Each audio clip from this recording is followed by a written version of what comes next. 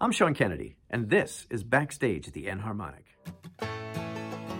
Today's episode of Backstage at the Enharmonic features Jim Riley, drummer and bandleader for the multi-platinum group Rascal Flatts. Jim is also an avid teacher and is currently an adjunct professor of drum set studies at Belmont University. Throughout today's interview, Jim talks about his early influences, his upbringing, and why he chose the Nashville scene in the mid-90s. Jim also stresses how important it is to set up a drum set correctly, and he discusses the ergonomics of how he sets up his drum set to deliver the music he needs to play.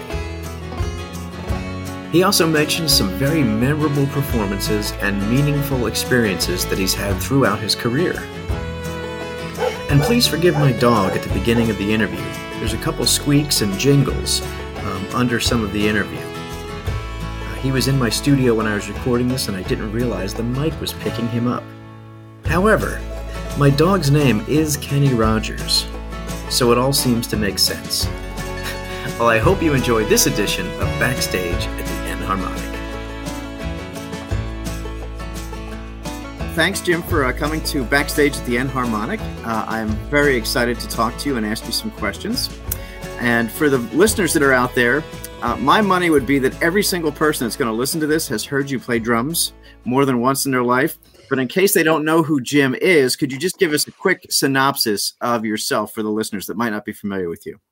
Yeah, so from the year 2000 to 2020, I was a drummer, musical director, band leader for the group Rascal Flatts.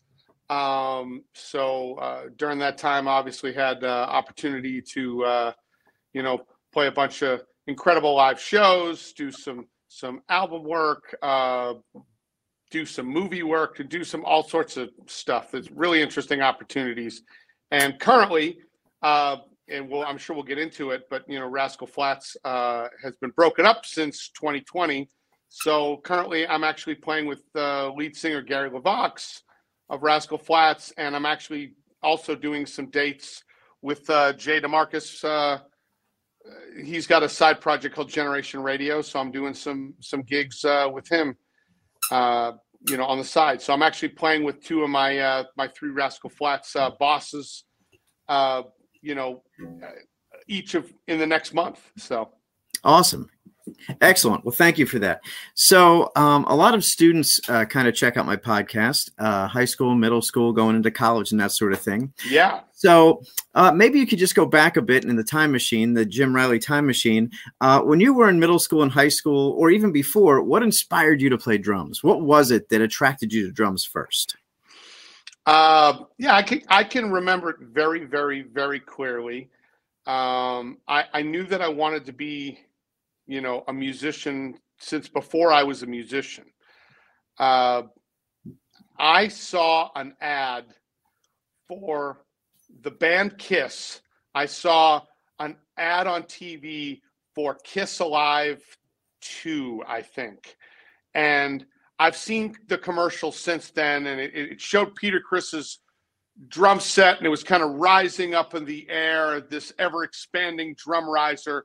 And he was just absolutely surrounded with drums. And it was like the most beautiful thing I'd ever seen. And I'm like, that is the job that I want. And that was probably like kindergarten, first grade. I was like, oh my gosh, I want to do that.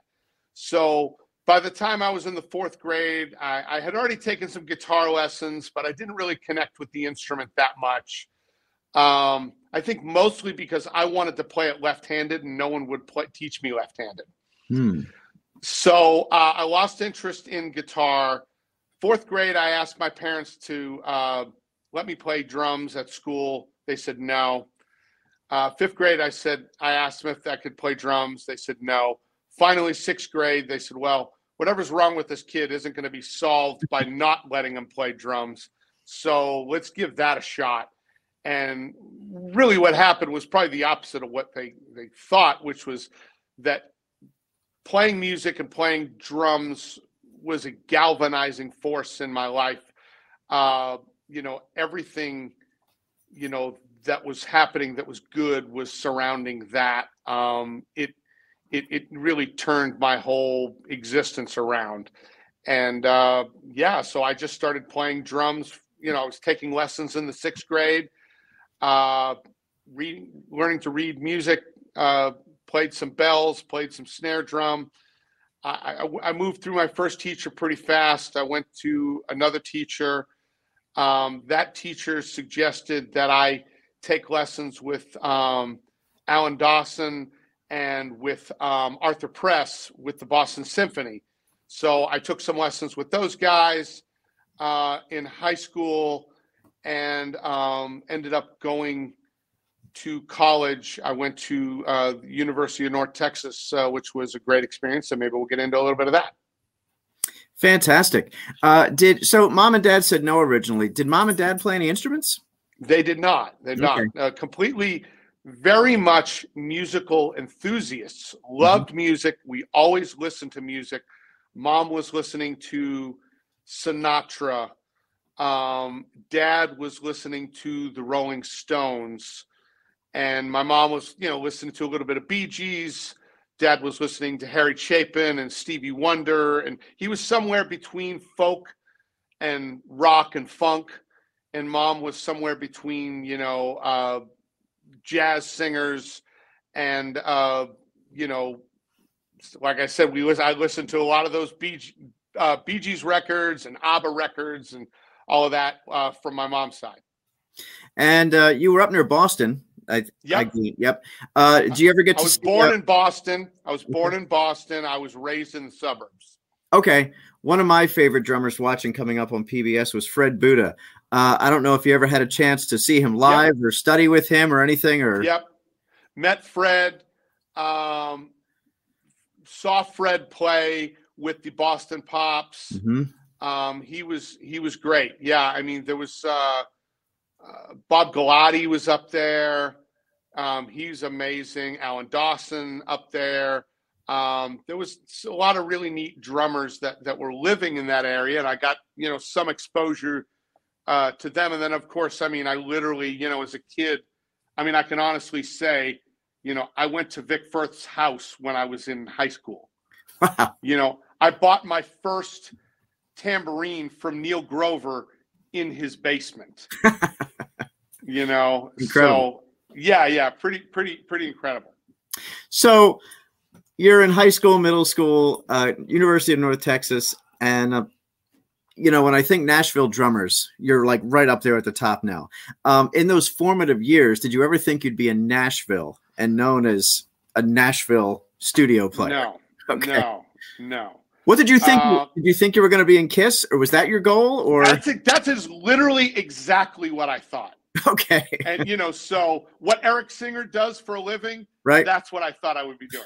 But the truth is, the idea of rock players and rock music playing in stadiums, I had this idea of me playing. I couldn't shake that image of the big stage and being on tour and being behind a crazy, beautiful drum set. And what happened was the world changed in the time from when I was a kid to the time that I was old enough to be, a professional player. The idea of arena rock had kind of gone away in some respects. And that music had been taken over by some different genres. Specifically pop, and then another one starting in the early 90s, there was an incredible rise of country music. So what happened, I mean, I was a kid growing up in Massachusetts. I had very little exposure to country music. The only exposure I really had was Kenny Rogers and Dolly Parton, and really, to be honest, those were pop stars. Mm-hmm. They were absolutely pop stars. So they were country and like country crossover artists. So I didn't have any country music pedigree at all. I had no interest in country music. I mean, I'd played a lot more rock and funk and metal and jazz and so I didn't really have any experience with that. When I went to Texas, I started to get some exposure to country music. And when it got to be around the early 90s, something really interesting happened in music. And that there was the rise of, if I was to say 92, 93, what is that, the rise of music? What was the thing that changed everything in music at that time? You're asking me? Yeah. What was the biggest thing in music, 92, 93? What killed Poison's career? What killed Winger's career, Motley Crue's career for a while? It was grunge. All right. It was Nirvana. It was Soundgarden. It was Rage Against the Machine. All of that stuff was the stadium rock killers. It was the anti-stadium rock. So that music killed everything. It became the biggest thing in music. And I'm not sure that it was as universally loved as it was by, I loved it. The music industry loved it. But I felt like there was a pushback from the average music listener. Some people really didn't relate to it. So there was an alternative to the alternative. And that is where one of the biggest acts of the early 90s found his rise, and that was Garth Brooks. Garth Brooks became he came the biggest thing in music in the early 90s. He brought along with him Reba McEntire and Alan Jackson and Brooks and Dunn, and then a little bit later Toby Keith, and then Shania Twain came through. So there was this just incredible wave of country music. And so I started to hear the musicianship coming out of Seattle. I started hearing the musicianship coming out of Nashville. And I said, you know what? I feel more like I would fit in Nashville. I was so impressed by the musicianship I was hearing on these country records. Guitar solos that were just blowing my mind, fiddle solos, incredibly solid drumming, great production. And I went, that's just that's the level of musicianship I want to be around. And that was at the first time I realized that I had more of a love affair with music and the idea of being a professional musician than I did any particular genre. Some people, they want to be a jazz musician, or they want to be a funk musician, or they want to be a blues musician, or they want to be a country musician or a rap musician. I always wanted to just be a working musician. So for me, I ended up playing literally all of those things coming up. But I saw an angle coming to Nashville where I was like, you know what? I think someone like me could go there.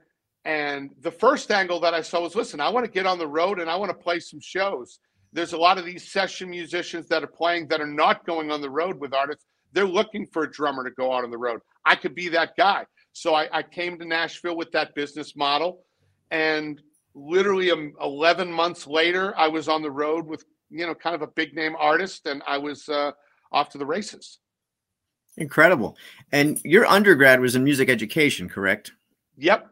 Now, were mom and dad supportive of that? And then after you didn't decide to teach, was there any blowback from your family about going on tour? All of those things, of those things. So my parents were very supportive of the music ed degree. I got the music ed degree. I really quite accidentally landed a job at a great at a great school district outside of Dallas, and it ended up being a very coveted job. But I just sort of right place, right time, walked in, went into the interview, got the job that some other people didn't get. And so for 1 year, I was like the percussion specialist for the Capel Independent School District, which is right next to Irving and Dallas. And so it was a great job. My parents were just over the moon. My mom's like, my son's a teacher, she just thought it was the greatest. And I really enjoyed it because I love teaching. I have an incredible passion for teaching. It's something that, to this day, I do so much of. But I had this other passion, which was probably primary, which was I wanted to be a professional musician on the highest level. So I had to make the tough decision of leaving a job that I thought was really great. My mom was not brokenhearted about it. She was definitely not incredibly happy about it. But I said, you know what? I gotta follow this dream. That led me to bouncing around for a couple years, and then I moved to Nashville in 1997. And I mean, started off incredibly humbly. Lived at a drum shop. When the drum shop closed, I was literally living in my truck. And then I ended up living on Rich Redmond's couch, who had only been in Nashville for about 2 weeks longer than I had, but he had an apartment. We lived together for about 6 months. And then, I ended up about a year into it, I ended up landing a pretty big gig, and that afforded me to move out and rent a room with a friend where I had my own space, which was really great. So I guess you probably already answered it a little bit, but you probably had a lot of doubt and some apprehension as you were getting into this professional thing after you left teaching. So I'll answer that part in a small piece. Okay. I didn't have a lot of doubt. Okay. I didn't have a lot of doubt. Maybe I had misplaced confidence, but I didn't. I felt like this was what I was going to do, and it was just what I was going to do. Okay. So then the next point is, the next part of that question, I guess, is, was there a particular moment where you said, yes, this is going to work? Like, did something specific happen? Yeah, I felt really early on, like in the process. I mean, I swear, when I was homeless, but I was playing a couple of dates a week, I went, this is going to work. This is going to work. I just need to, I need to figure a couple of things out. Living in my truck is not the way to go here. I got to figure something out. But I felt pretty early on, even the first summer, I got here in March of 2000. By June, July, I was playing with some artists on the road. Now, the business was a little different back then. Country music was really incredibly hot. Labels were very aggressive. They were throwing tons and tons of artists out there, just seeing what would stick. So what would happen was an artist would be thrown out there. They would get on the road. Things would not work out for them. All the musicians would bail out and go to the next thing. And there were 3 different artists I played with that first summer where I was literally mopping up at the end of somebody's short career. But I was like, listen, I'm getting called. I'm meeting people that are doing this. I remember being in a club. I'm like, there's Tim McGraw's drummer. I just met him. I just played a show with Faith Hill's drummer. I'm meeting people. I feel like, things are going to happen. And then 11 months into it, I'm playing a $40 gig. That one might have been a $30 gig. It was 6 to 10 at Legends Corner on Broadway. The bass player was really great. He calls me up. I don't have a phone yet, but I've got a pager, and he leaves me a voicemail and says, "Hey, I think I might have got something for you." So I'm thinking, he's got another gig on Broadway, 10 to 2 somewhere. And he goes, he says, "Listen, I just got the gig with Mark Chestnut, and I think I may have gotten you that gig." And I went, "Oh my gosh, what do I got to do? Who do I got to call? What do I got to?" He's like, "You don't have to do anything." He says, "Just let me know where you're going to be playing sometime in the next week. A couple of the guys in the band just want to come hear you play." So they came out and heard me play, and they talked amongst themselves. There's only 3 of them, and they said, "Yeah, this guy's great." And they gave me, I think it was a tape. I don't think it was a CD. I think it was a tape.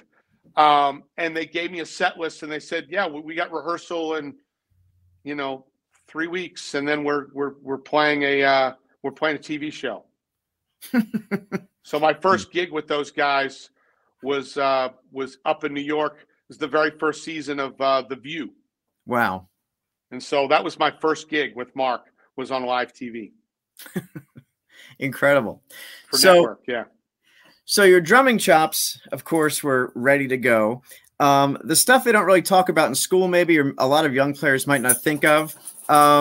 Your business acumen, getting up every morning. What other things got you the gig besides just having good chops and listening? Yeah. So my hands were together. My styles were together.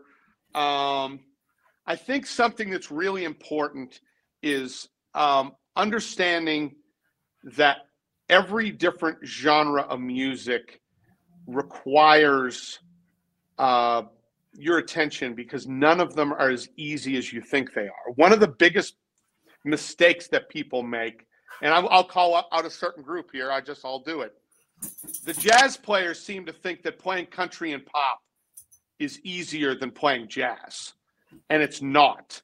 It's a completely different discipline that requires a completely different set of skills.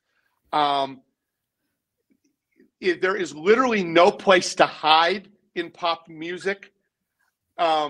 So your approach has to be darn near perfect. Whereas with jazz, there's room to kind of, maneuver around and make things perfect after the fact. I did something and then I'm going to do it again, and that made the first time pretty awesome. Right. Pop music doesn't allow for that. It's very angular. It's very cut and dry. There's just no place to hide.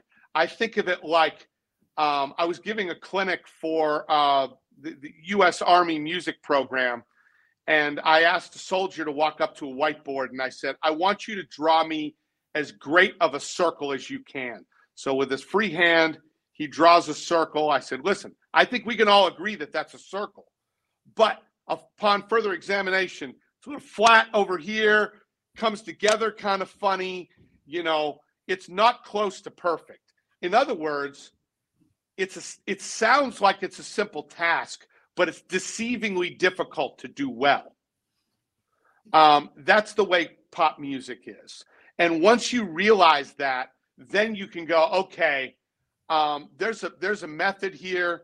There's something that I need to study. You start to study the greats. The first thing you have to do is respect a genre. If you'll respect it, then you'll study it. If you'll study it, then you can figure out the nuances that everybody else is missing, and then you can become special at it. Awesome. So who did you study to get acclimated or to become an expert at this genre?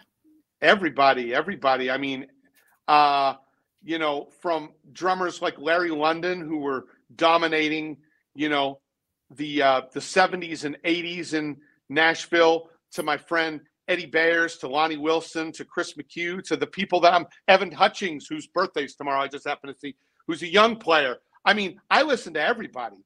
Jerry Rowe, who's the son of Dave Rowe, who's a great bass player friend of mine, plays on a bunch of big records. My friend Rich Redmond. I mean, my friend Seth Rausch, who's played with everyone from Little Big Town to Keith Urban to, he's done he's now playing with Carrie Underwood. But,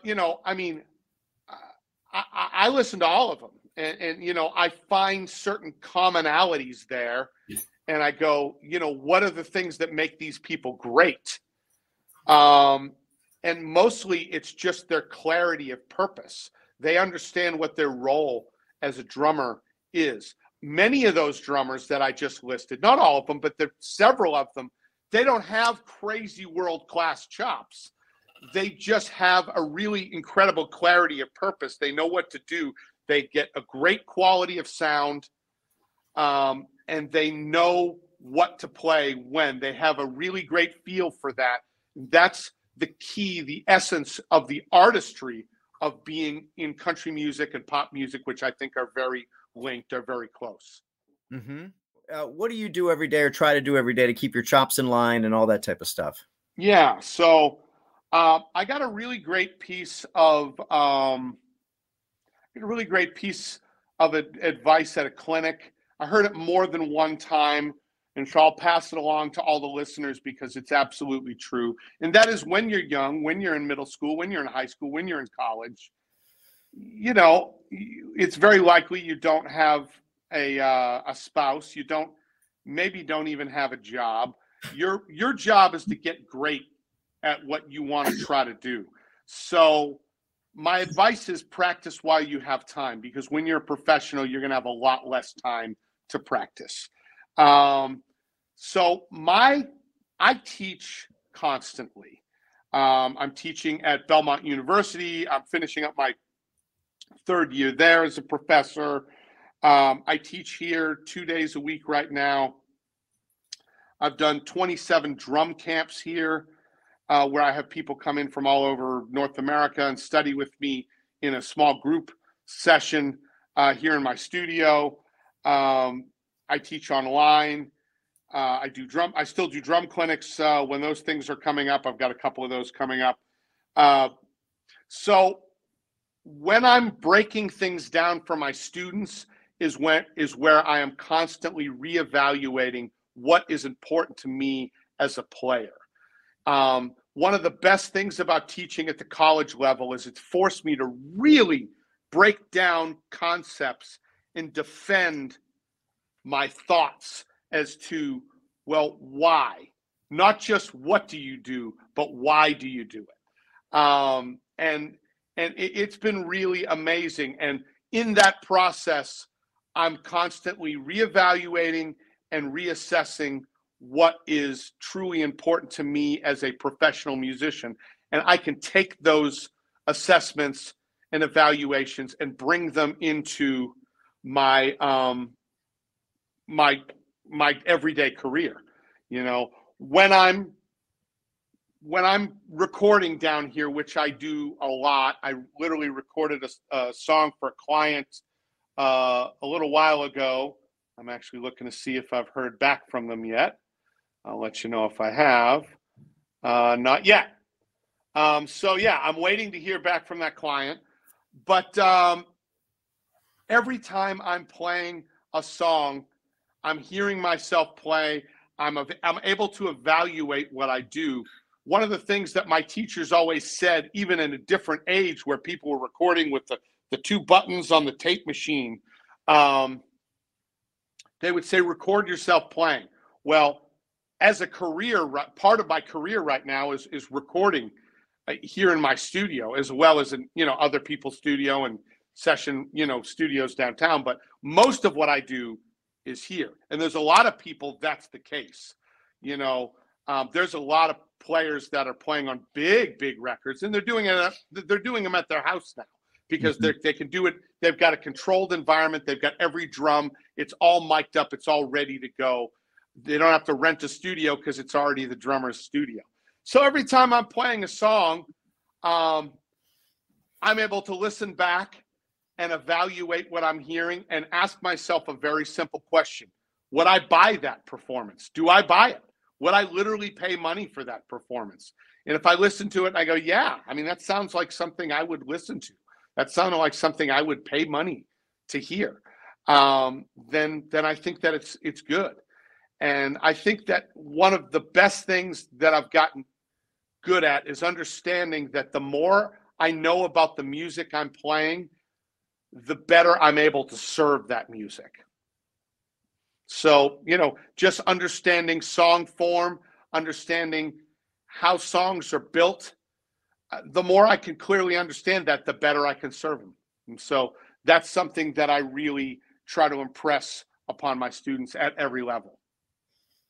So I've talked to Liberty DeVito a lot, and I know that one of the things he does, he would say, I want the lyrics first, because he would get into the song lyrically and build some of his parts around that. Have you ever done that, or do you do that actively with lyrics? So I think this is a really great conversation. First of all, full disclosure, when I was a kid, I don't know why I didn't know what headphones were, but I didn't have a set of headphones. I had my left speaker and right speaker sitting like this on whatever furniture I had, and I had a record player in my room, and I was listening to 52nd Street and Glass Houses, those two records in particular, and playing those records along with other records like Queen, News of the World, and Bohemian Rhapsody and different things like that. But and then later Rush records and stuff like that. But earliest on, I was listening to Liberty DeVito. And so, I mean, knowing Lib as you do and I do now, to me, I'm just like, this is amazing. Like, talk about starstruck. I mean, I was playing to this guy in my room when I was 13 years old. Me too. So having said that, I will mention another really great influential player of our day in a different way, Mr. Todd Zuckerman. And I heard a class that he was doing online I was listening to, and he said the exact same thing that Lib said, which is, I want to hear the story. I want to be part of that. And I go, you know, that's a really understandable perspective. And this was his argument against it. And I agree with Todd wholeheartedly about this. He says, if you're not listening to the lyrics, he says, you're not the storyteller. You're just like the cinematographer or the set designer. And I went, I don't listen to the lyrics. And I agree with you 1,000%. I am the set designer. I am the cinematographer. I don't care whether he got the girl or he didn't, or how he got the girl, or how she, you know, ended up leaving him at the altar. That doesn't affect what I'm doing. I'm the one that's creating the Ozark Blue, you know, look. You know, I'm creating the world that this stuff is built on, okay? So I actually do not listen to the lyrics. And I don't remember lyrics. And I'm not overly concerned with lyrics. I'm concerned with what structurally is happening in that song, whether I'm on the leading edge of that structure or I have to build my parts around an existing structure. I look at music like The Matrix, like when he was saying, you know, I don't even see the numbers falling anymore. I just see, you know, blonde, brunette, redhead walking on the streets of New York City. So he looked past the numbers and could actually see the world that was in the Matrix. When I see like a Nashville number system chart, which is what I use most of the time, I see and hear in my head an entire song, and I'm ready to play that song, and that becomes the world that this song can be built on. You know, whether the love story is happening on Mars, or whether it's happening in a desert, or whether it's happening on a boat in the ocean, I'm creating the boat in the ocean. They're telling the story. So it's my job to create a platform for that story to be told, not to tell the story. I work for the storyteller. I service the storyteller, and I serve the song. I don't misinterpret that I'm the one telling the story. So different perspective. Right. Cool. And I think they're both great. And like, I love that there's a lot of things that I disagree with about people that I really respect in the business. Because it just shows you that there's more than one way. I mean, I am as ultra practical as they come in terms of what I want my students to practice, what I would choose to spend less time on. I'm not concerned with working on my open-handed playing.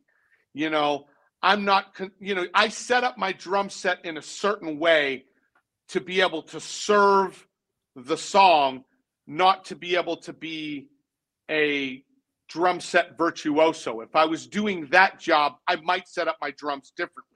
But I set my drums up in a way that that helps me serve the song. You notice as I'm looking at you, for those who can see us, I'm looking straight forward. You notice what's not looking straight forward? My bass drum. My bass drum's over here. Either the bass drum's facing forward or you're facing forward. Both of those things can't be true. So I set my drum set up throne first, snare second, bass drum third, hi-hat fourth, ride cymbal fifth, then the toms, then the cymbals, and anything else. And that way, the things that I need to keep time on, the snare, the bass drum, the hi-hat, the ride, are all in what I would call priority positions. You know, and so I would encourage anybody to look at their drum set and go, is my drum set helping me accomplish my musical goals? And if it's not, I would do what I did, which is I was 30 years old when I tore my drum set down and rebuilt it. Yeah, I'm with you on that. All my young students, I have them sit down in a stool away from the set, and I'm like, look where your feet are. Look where they're sitting naturally. Look where your arms are. You know, because too many of them contort their bodies to this preconceived notion of what the drum set should look like. Exactly. And I feel like, you know, I don't know if I'll get there, but like I'll just say it out loud, and I've said it to them before. I wish Ludwig would start making their beginner 5 pieces with 2 toms on a stand, virgin bass drum, which has no mount, and then a 4 tom, you know, separate. So that, because this ergonomic setup that I'm doing has gained a lot of traction. And I think that it's a better starting place than the traditional 5-piece, which I think has a lot of problems inherently with it. Because the first one is that it doesn't allow for a good placement of the ride cymbal. It's either going to be way up high above the tom or way over to the right by the 4 tom, neither of which are priority comfortable positions to play the ride. So I think that some of those things have to be thought about differently. And this setup is one thing that I've tried to, you know, promote and bring out to the world.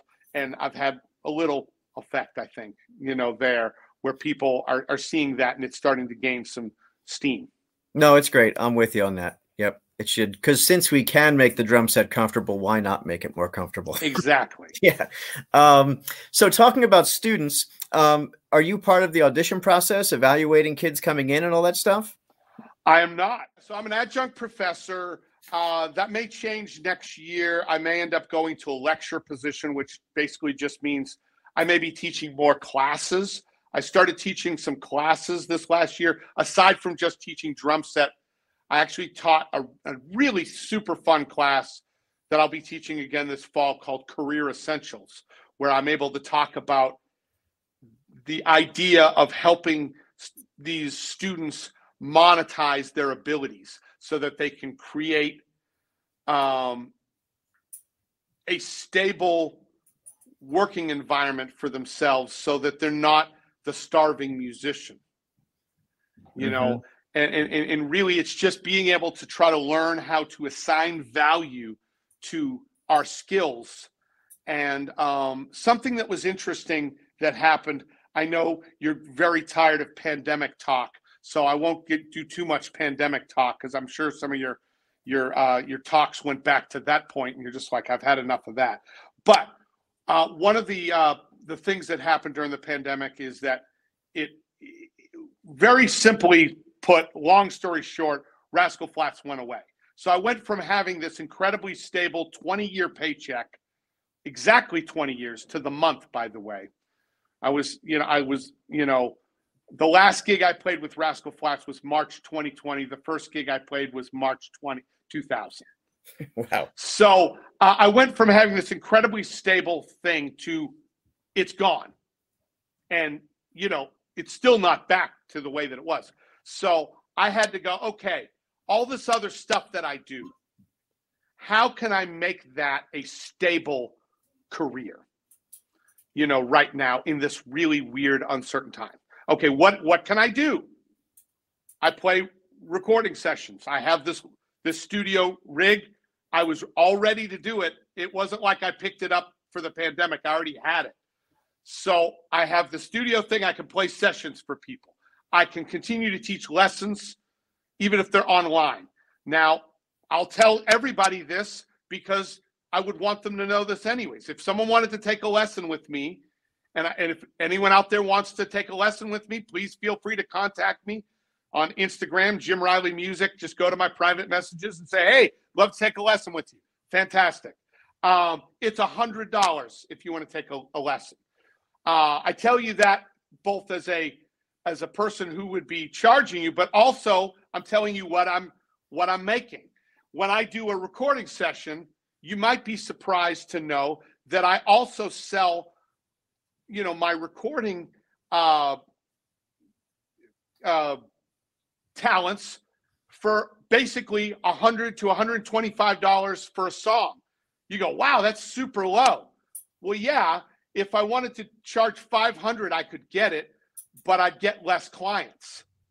So that gives me the right amount of clients where I'm doing the right amount of work that I want to do so that it's keeping me sharp. I've done probably easily, with no exaggeration, well over 700 songs down here in the last 6 years. Wow. Well over. So each one of those times is experience. So when I get to play on something that people are actually going to hear, I do this every day. You know what I'm saying? It's not like I'm going, oh gosh, I hope I do well. Right. I do well every day. This is what I do.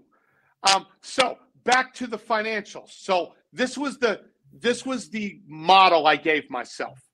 I said, if I do 3 things a day, 6 days a week, 48 weeks a year, pulling out my calculator. So that was 300 times 6 times 48.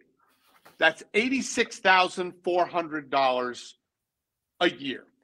So I was like, all right, that's my new base salary. So if I do 3 things a day, 6 days a week, 48 weeks a year, that's, by the way, that's take an entire month off. That's Christmas and Thanksgiving and a vacation and all that other kind of stuff. So the flip side of that is if I wake up one day and I do nothing, and then I wake up the next day and I also do nothing, well, that's a problem, right? I'm not going to make as much money as I said I was going to. That didn't even take into account that I picked up the Belmont gig, which gave me some money there. And there were some other things that were coming up. But so I was like, if I work more, I'll make more. If I work less, I'll make less. But at least I'm giving myself some sort of expectation. And it also gave me a place to finish. I go, you know what? I've done 4 things today. I think that's enough. I taught 2 lessons this morning. I did two things. My kids are home. Let me go hang out with my kids. I've done enough today. Or, I did 1 song today, but I did, 7 lessons on Tuesday. I can afford to only do 1 thing on Thursday. Okay. You know what I'm saying? So right. I was averaging things out. And, and so that was how I was able to add stability, even in an area where I'm going, listen, the truth is I don't know where my next $100 is coming from, but I'm going to keep adding them up. And so basically during the pandemic, I really wasn't making any less money than I was making when I was playing with Rascal Flatts. I was just working harder and working differently. Wow. It's a good philosophy. I like that. Yeah. Very cool. And so I do a lot of things. I record, I teach, I write and publish, I produce, with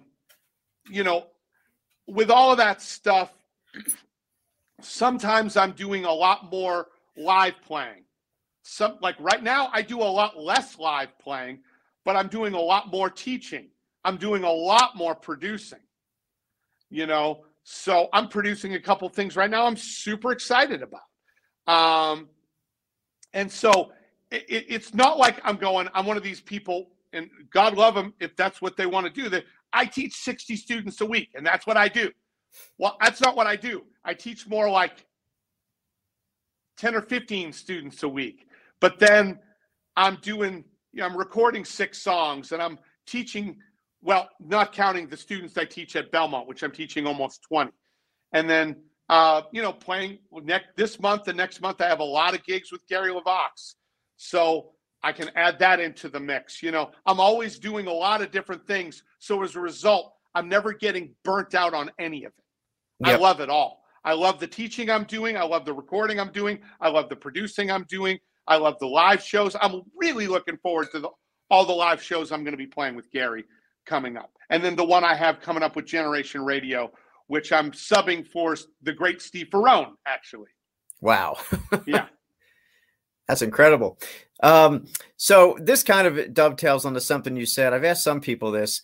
It's a strange question, but if there's one musician that you have not played with that you wish you could play with, either living or not with us anymore, is there a musician or two you're like, gosh, I wish I could play with that one person? You're going to laugh. I bet I won't. You're going to laugh because it's someone that it's someone that our friend Daniel Glass has played with. And that is, if I could do a gig right now that I wasn't doing, I had nothing to do with right now, I'd love to play that Brian Setzer gig. Oh, yeah. I would love that gig. And, you know, when I saw Daniel, he was like, oh, yeah, I got fired. I'm like, listen, no gigs last forever, Daniel. Something's going to happen. I didn't get fired from Rascal Flatts, but that doesn't mean it's happening anymore. Right. You know what I'm saying? It's gigs end. And they're going to end because, you know, either the people you're working for quit or die, or they get bored of you and fire you, or you screw up and get yourself fired. You know, there's a million reasons that gigs end, and you can't take any of them too personal, you know? So I'll be like, Daniel, you done a gig I would love to do, you know? Yeah. You know, just because I love that music. I love that kind of rocking, swing, rockabilly kind of thing. You know, I mean, it's right up my alley. I'm like a loud big band drummer, and I'd love to do that gig. Couple of years ago, I was over Bernie's house, Bernie Dressel's house, and he had some of his awards from those guys. I was like salivating. I'm like, man, to play that music. And, you know, Bernie's on those records, you know, killing. And he just crushing it. You know, you can kind of hear the calfskin heads on some of those tunes. Yeah. And, oh man, you know, I've never met Bernie, but I'm a huge fan of what he does, because I know that he's not just a big band drummer. I mean, he's one of the busiest movie session drummers and inventive drummers in LA. Oh yeah. And I wish him all the best, just to, you know, as a fan watching. Oh yeah. Endless creativity, and what a guy. Let's see. I got two more quick ones for you. How about one of your most unforgettable performances? Is there one or two that you're like, wow? One of them was something that I willed to happen for a long time, which was, you know, growing up, being a certain age, being in my early 50s, you know, I was in high school watching like the Sunday Bloody Sunday video, you know, U2 playing at Red Rocks. I'm just like, oh my gosh, I would love to play Red Rocks. And, you know, Rascal Flatts became this incredibly, you know, global phenomenon group, and we were playing sold out shows at Staples Center and 4 sold out shows at Madison Garden 4 years in a row, Madison Square Garden, played Wrigley Field, which was incredible. First country act to play Wrigley Field. It was amazing. But one of the venues that I really wanted to play was Red Rocks. Contractually, being a Live Nation artist, and they weren't going to play Red Rocks because it wasn't a Live Nation venue. They were going to play Fiddler's Green in Denver. And we did many times. At some point, I just went, guys, are you going to play your whole career and never play Red Rocks? Because that just seems really silly to me, you know? And I just kind of kept on them for a couple of years. And finally, you know, they said, yeah, we're going to play Red Rocks this year. And I knew as soon as they said we're going to play Red Rocks, I knew they were going to want to film a special. And so we filmed a special at Red Rocks. And as soon as we got done with the special at Red Rocks, I called Rascal Flatts' manager. I said, who's mixing this? They said, I don't know. I said, I want my good friend Sean Neff to mix this. He has juice. He mentioning his name was mentioning someone that was definitely someone that they would consider. So they went, yeah, that sounds like a good idea. You know, the advantage of that for me was that was really in some silent partner way, kind of making me like the musical executive producer, because now the whole thing's running through me. Right. And so I'm working with Sean and I'm approving mixes, and that I kind of can't wait for the moment where everyone gets to see that special that was on some special, network. I don't remember which one it was that does a lot of concerts and stuff, but I'd love to see that out streaming more. I'd love to see that out on Netflix or something like that, where more people had access to it, because that was truly one of my favorite evenings of music. My parents flew up to see that show. It was a really great sold out show, 10,000 people at Red Rocks. It was pretty unforgettable. One of my favorite standout shows.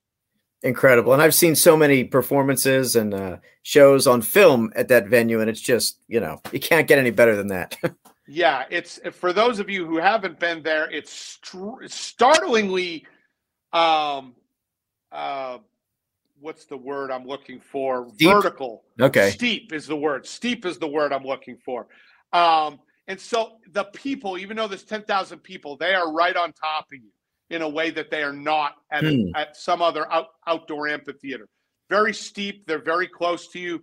And you've just got this amazing, red rock, walls, as tall as skyscrapers on either side of you.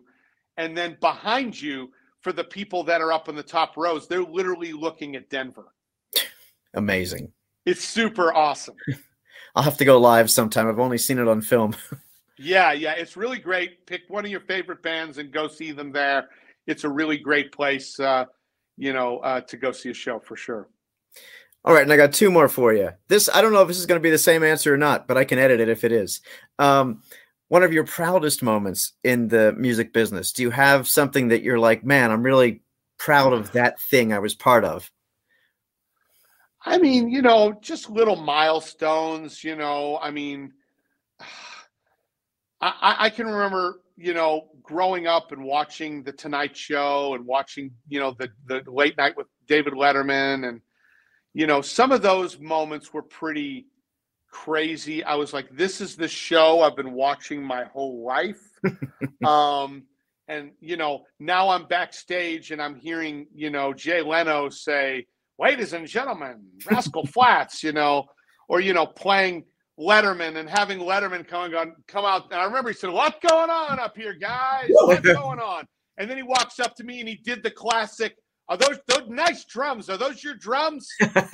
Have you ever seen the YouTube clip of him doing that? Yeah, he does it to like everybody, right? Everybody. And I'm one of those drummers. He did it. And another thing that was really interesting was I was a guest drummer on Late Night with Seth Meyers. So I did a week on Late Night with Seth Meyers. In Late Night, that was David Letterman's first show, Late Night with David Letterman. Mm-hmm. So it's the same show back when he worked for NBC at 30 Rock. So, to get to do that show for a week and to do some of those shows, my first, platinum record playing on my first #1 hit, just different things like that. They're all just, they're milestones, but the thing to remember, to keep in perspective, having my face on the cover of Modern Drummer, being in this really elite group of people who that's happened to. In Nashville, there's only been about 3 or 4 of us that have had our own cover Nashville drummers. It's pretty insane. I was talking about this with Eddie Bayers. We're one of about 4 or 5 people that have been on the cover of Modern Drummer. Those are things you can never plan on. So they're never things that I was like, oh, that's a life goal, because you can't plan on that. And now for these kids growing up, being on the cover of a magazine isn't, quote, a thing. Right? What's a magazine? Exactly. They have different things. Right. So not only can you not go, oh, that's a life goal, because by the time you get there, that literally doesn't exist. Mm-hmm. Being a rock star didn't exist by the time 2000 rolled around. Mm-hmm. So playing in country music was like the next evolution of rock star living. You know, we were the ones playing the stadiums that the rock stars were playing in the 80s. Mm-hmm.